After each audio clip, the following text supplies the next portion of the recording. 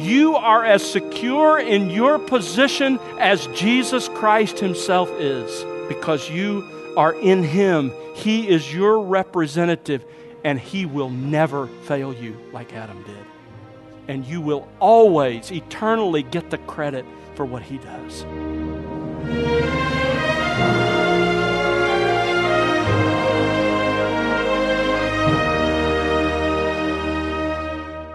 Welcome to The Word Unleashed with Tom Pennington. Tom is pastor-teacher at Countryside Bible Church in Southlake, Texas. Hello again, I'm Bill Wright, and today Tom will conclude his current series with Part 8 of The True and Better Adam. Think about this for a moment. At the cross, as Jesus was dying, incurring the penalty of sin for everyone who would repent and believe on him, God the Father had already made him your representative. He did it in eternity past. He died for you. You were the one he represented, and he died in your place for your sins. Long before you had ever been born or ever repented and believed, God had already appointed Christ to be your representative because he had chosen you to be his own. How and why? Was there something special about you that made God choose you? Or was it just a matter of complete and utter grace? Grace unknown. Keep that in mind as we join our teacher now for answers on The Word Unleashed. The Greek verb translated made here is not the normal word for made. It's a word that never means to change someone's character. That's not what's happening here. In fact, the most common New Testament usage of this word is to appoint or to change someone's status. Paul uses this verb only 3 times in all of his letters. Twice here in verse 19. The only other time he uses this word made is in Titus chapter 1 verse 5, where it translates appoint elders in every city. Appoint. Appoint is the word there. So in other words, this word means to recognize someone as having a certain status and to treat them as that status deserves, just like you do with an elder. When we appoint elders in this church, as Paul charged Titus to do, we don't change that man's basic character. He doesn't come down here and we sort of wave the wand and he becomes a different person. No, we acknowledge him to be an elder and treat him as an elder should be treated. That's what happens to us in Adam. Because of Adam's disobedience, God put us in the category of sinners, and he treated us as such. Before our birth, unrelated to our own actions, he did so solely because of the actions of Adam, whom he had appointed as our representative. Remember that becomes crucial. But now again, for us, that's before in Adam, but now it's changed. Now in Christ, God regards us, he thinks of us, he considers us as righteous. Notice again verse 19. For as through the one man's disobedience the many were made sinners, even so, in the same way, through the obedience of the one, the many, that is all he represents, will be made righteous. The Greek word for obedience here is the opposite of the word disobedience, but it's a very picturesque word. This word literally means to listen under. That is, to truly listen, to submit to what you hear, and then to do it. Paul here says, through the obedience of the one. Underscore that in your Bible. The obedience of the one. It's not your righteousness that saves you. It's not your obedience that saves you. It's the obedience of the one, Jesus Christ. Through the obedience of the one, all he represents, the many, will be made righteous. Now, notice will be made, that's future tense. Don't misunderstand. That doesn't imply that justification is future in some way for us. He's already explained back in chapters 4 and 5 that justification is a present reality for us. We've already been declared right with God. Go back to chapter 5, verse 1. Having been justified, it's already happened. So why does he use the future tense then? He's making the point that this is God's common way of operating.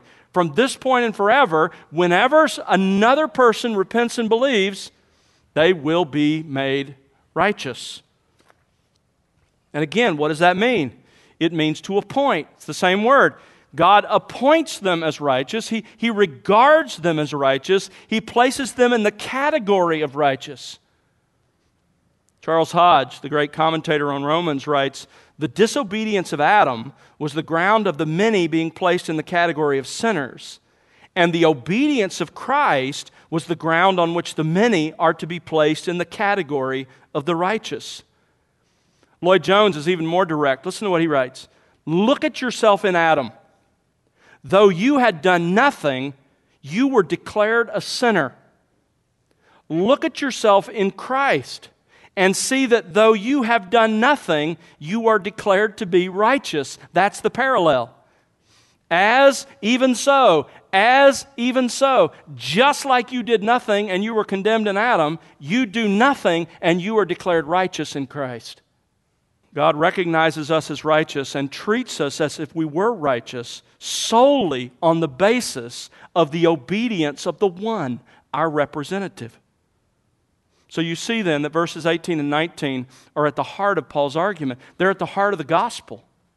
But Paul's not done. He can't finish this section until he answers a sort of an aside, a question he knows that the Jews would have throughout this discussion. And so he ends in verses 20 and 21, he ends this section by addressing how the law fits the scheme he's been explaining. How the law fits the plan of redemption. Because the Jews, listening to this portion of Romans read in the churches in Rome, would have immediately thought to themselves, wait a minute, Paul, you talked about Adam, that's Genesis. You talked about Christ, that's the New Testament Gospels. What about all that stuff in between? What about Moses? What about the law? What part does that play in the plan of redemption? And so Paul briefly explains. He's going to address this more fully in the next couple of chapters, but he briefly explains here the crucial role that God's law plays. Look at the beginning of verse 20.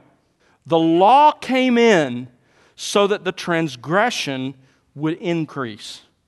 Now again, under the inspiration of the Spirit, Paul chooses his words carefully, and he chooses a very unusual word here. The word come in is not the normal word for come in the New Testament. It's only used 2 times in the entire New Testament. Here, and the only other time it's used, it's in Galatians 2, where it's talking about the Judaizers who sneaked in to the churches. That's what he says. The law sneaked in. It slipped in. He's not being critical of the law. He's basically making a point. He's saying the law doesn't serve a primary role in the plan of redemption. It serves a secondary role. It slipped in. It sneaked in. So what is the role of the law? Well, in a nutshell, it's this. The law prepares us for Christ. The law prepares us for Christ. How? Well, very briefly, Paul explains.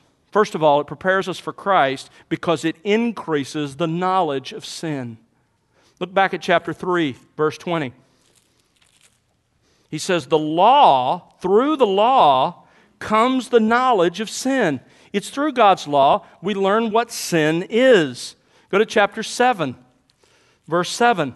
What shall we say then? Is the law sin? May it never be. On the contrary, Paul says, I would not personally have come to know sin except through the law. For I would not have known about coveting if the law had not said, you shall not covet. I mean, think about this for a moment. Coveting, desiring something somebody else has, that doesn't seem like a very bad thing, right? I mean, on its surface, it's like, how serious could that be? But then the 10 Commandments come along and God says, you shall not covet. And guess what? You now know, that's sin. I shouldn't do that. This is wrong. The law makes it clear what God forbids and what He demands. That's how I know what sin is.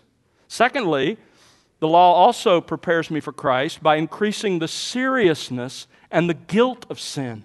It turns sin into rebellion. Look at chapter 4, verse 15. We already saw this together. Paul says, where there is no law, there also is no violation. It doesn't mean if there's not the law, it's not sin. I mean, you break a law without knowing the law, you're still guilty, right? He's not saying that. What he's saying is, where there isn't a written law, it's not as serious as when you know the written law, you've seen the no trespassing sign, and you do it anyway. It's much more serious. What was at first sin against the substance of the law written on the heart, Romans 2, becomes willful rebellion against the clear written commands of God. It becomes much more serious. Number 3, and this is surprising, the law increases the frequency of sin. Is it because something's wrong with the law? No, it's because something's wrong with us. It draws out our sinful hearts. We crave that which we most are forbidden from doing. That's our sinfulness. Look at chapter 7, verse 8. Paul using himself as an example, and this whole idea of coveting, the command, you shall not covet. Chapter 7, verse 8, but sin, that is my sinfulness, my fallenness, taking opportunity through the commandment, you shall not covet, produced in me coveting of every kind. You see what he's saying? He's saying, once I knew the law, it didn't prevent me from sinning. It encouraged me to sin more because I am fallen and I want what I can't have. And if you doubt if that's true, let me just send you on a little experiment. Take your own children, young children, or take somebody else's young children or your grandchildren and put them in a room and let them play a little while and then say to them, okay, enjoy yourself, you can do whatever you want, don't touch that. It doesn't matter what that is. Just point out something and say, don't touch that. And then leave and sort of spy back on what happens. They may have had no interest in whatever that was at all until you said it. But once you said it, it becomes keenly interesting. They don't want anything but that. That's our fallenness. That's human nature. That's how the law works. It increases the frequency of sin because of our own twisted nature. By the way, this is why legalism doesn't work. Because legalism not only does it not have any power to control the flesh, but make more laws than God has, and you excite the flesh. So, the law can't prevent sin, can't save us from sin. In fact, it only makes our problem worse. We sin more. And so Paul adds another function of the law in Galatians 3, verse 24. It serves as a tutor to drive us to Christ. Therefore, the law has become our tutor to lead us to Christ so that we may be justified by faith. So the law increases our knowledge of sin. It increases the seriousness and guilt of sin. It even increases the frequency of sin. And all of that makes me say, you know what? I am never going to be made right with God by keeping His law. And it drives me to Christ. So the law has a crucial role. It prepares us for Christ. But Paul also wants us to know the greater role of grace. And he introduces this in the middle of verse 20 through verse 21. This is only the second time that Paul has mentioned the contrast between law and grace. It's a theme he's going to come back to and develop at length in chapters 6 and 7. So I'll leave that for then. But here he's simply pointing out that although the law caused sin to increase, verse 20, in the ways we talked about, the law caused sin to increase. Where sin increased, where sin grew is the word, grace abounded. Now that word abounded is not the same word for increase. It's a totally different Greek word. It means to have way more than enough. So sin grew, but grace then was way more than enough. But Paul isn't content to say that. He makes up his own new Greek word. He takes that word and he adds a prefix to it, the Greek word from which we got our word hyper. Grace hyperabounded. Grace superabounded. It's impossible for me to really capture this. I mean, he's saying, look, if your sin flows like a mighty river through your life, then the grace of God is like the Noahic flood. It drains it away. It washes it away. That's the idea. Sin increases with the law, but grace comes in like a raging flood and washes it all away. Grace hyperabounded. It superabounded. Now why? Why did God make His grace superabound to us? Well, to end and to replace the reign of sin and death in our lives. Look at verse 21. He says, grace superabounded so that, here was the purpose, so that as sin reigned in death, or we could say, as sin and death reigned. That was in Adam. That's what happened because of Adam, our representative. Even so, grace would reign through righteousness to eternal life through Jesus Christ our Lord. You see, sin and death reigned through Adam and through the law. God's law produced sin in us because of our fallenness, and that sin led to a guilty verdict, condemnation. And that guilty verdict of condemnation brought the sentence of death. Even so, he says, verse 21, grace reigns through Jesus Christ our Lord. I love that. Grace reigns. God's grace provides us with the gift of righteousness he's talked about in this paragraph. And that righteousness, the righteousness of Christ credited to us, results in our justification. We're declared right with God based on the obedience of the one. And that justification then results in eternal life. Grace reigns. John Stott writes, nothing could sum up better the blessings of being in Christ than the expression, the reign of grace. For grace forgives sins through the cross. Grace bestows on the sinner both righteousness and eternal life. Grace satisfies the thirsty soul and fills the hungry with good things. Grace sanctifies sinners, shaping them into the image of Christ. And one day, grace will destroy death and consummate the kingdom. Grace reigns. Notice what he says. Grace reigns through our Lord Jesus Christ. Really what he's saying is this. Jesus Christ our Lord reigns in grace. We live in a kingdom overseen by Christ our Lord, and His reign is characterized not by sin and death, but by grace and life. What a powerful passage. But I don't want to leave us there, because I want to make sure we understand how Paul intended us to apply this. So briefly, let me give you the key lessons we learned from these verses. Very briefly, there are 4 of them. Key lessons we learned from these verses. Number 1, our justification in Christ happens exactly the same way as our condemnation in Adam. In other words, you contributed nothing to your condemnation in Adam. You didn't sin, Adam did. He sinned as your representative. You did nothing to contribute to your condemnation. And in the very same way, this is Paul's point, you contribute nothing to your justification. You contribute nothing. Our acceptance with God is not based on our faith. It's not based on our good works, our moral character, or anything in us whatsoever. Instead, our acceptance with God rests entirely and completely on the obedience of the one, our representative. But there is a key difference. Because how did you get to have Adam as your representative? You were conceived and born. That's it. You did nothing else. You were conceived and born. You were his descendant. Therefore, you were in Adam. He was your representative. But how does Christ become your representative? Well, this is a bit of a trick question because there are really 2 answers. There's one from God's perspective and there's one from our perspective. From God's perspective, ultimately, Christ becomes your representative because God sovereignly chose you to be His own. In other words, we're talking about election. Is that what the Scriptures teach? Absolutely. Listen to Ephesians 1:4.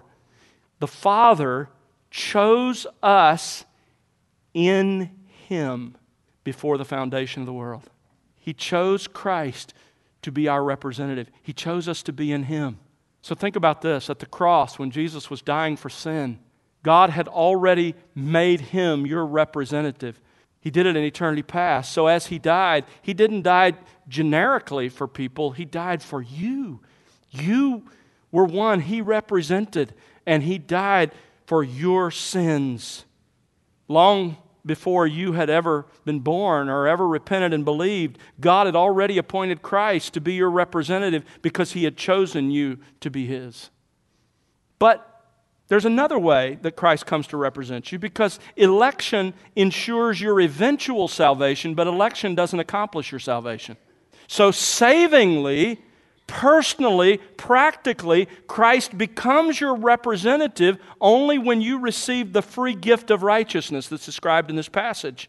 When God gives you life, and into that life He brings and gives you the gift of repentance and faith, and you hear the gospel, and through that gospel, God draws you to Himself, the effectual call, and you use that faith and repentance that God has given you to exercise, and you believe and you repent. At that very moment, Christ becomes your representative. You have now been placed in Christ. So justification happens exactly the same way as condemnation. Number two, second lesson. The principle of representation is what makes justification possible. Remember, God is righteous. He's just. He says the soul that sins, it will die. He can't treat you like you live somebody else's life. The only way God can do that is through this principle of legal representation. God appointed Adam as our representative, and then having made him our legal representative, he could credit Adam's sinful act to us and treat us as if we had done it. That was perfectly just of God. In the same way, God appointed Christ as the representative of his people. He credited Christ's righteousness to us and then treats us as if we had done what Christ did. And that is equally just for God to do. In other words, both rest on the same legal precedent, the same legal principle. Just as representation brought us condemnation, it brings us justification.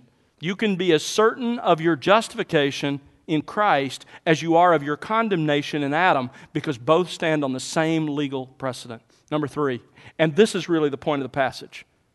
Having Christ as our representative assures us of the security of our justification. You see, this is in a larger section of Romans. Remember chapters 5 through 8 that's talking about our security, the security of our justification in Christ. So why would Paul talk about all this deep theology stuff in the middle of a section that's supposed to be giving us security? Here's why. Because this reminds us that we now have a new representative. And as long as he represents us, our eternal future is secure. Until Jesus Christ sins, until he rebels against the will and word of God as Adam did, until he acts selfishly and sinfully to fulfill his own desires as Adam did in the garden, until he fails to be perfectly righteous, we are secure in him. And obviously, you know, none of those things can ever or will ever happen. Christian, you are more secure than the Rock of Gibraltar. You are more secure than the universe. Can I say this respectfully? You are as secure in your position as Jesus Christ himself is, because you are in him. He is your representative, and he will never fail you like Adam did. And you will always, eternally get the credit for what he does. And number four, throughout this passage, God is inviting others to receive the free gift of righteousness that's found in Jesus Christ. He's inviting you. If you're here today, you're not in Christ, you've never repented and believed, you are in Adam. And God has condemned you, and you will suffer forever in hell if you die in that state. But God is gracious, and he's offering you to be in Christ, to receive the gift of righteousness. Not for anything you do, but because of the obedience of the one. It can be yours if you are willing. How do you get that free gift? Well, you first got to turn loose of what you have in your hand. You got to turn loose of your own sin. That's called repentance. And you have to then put your faith in Christ. Even as we read from Luke 14 this morning, you got to be willing to follow him. That's biblical faith. And in response, you received the gift of righteousness. It can happen today if you're willing to turn from your sin and embrace Jesus Christ as Lord.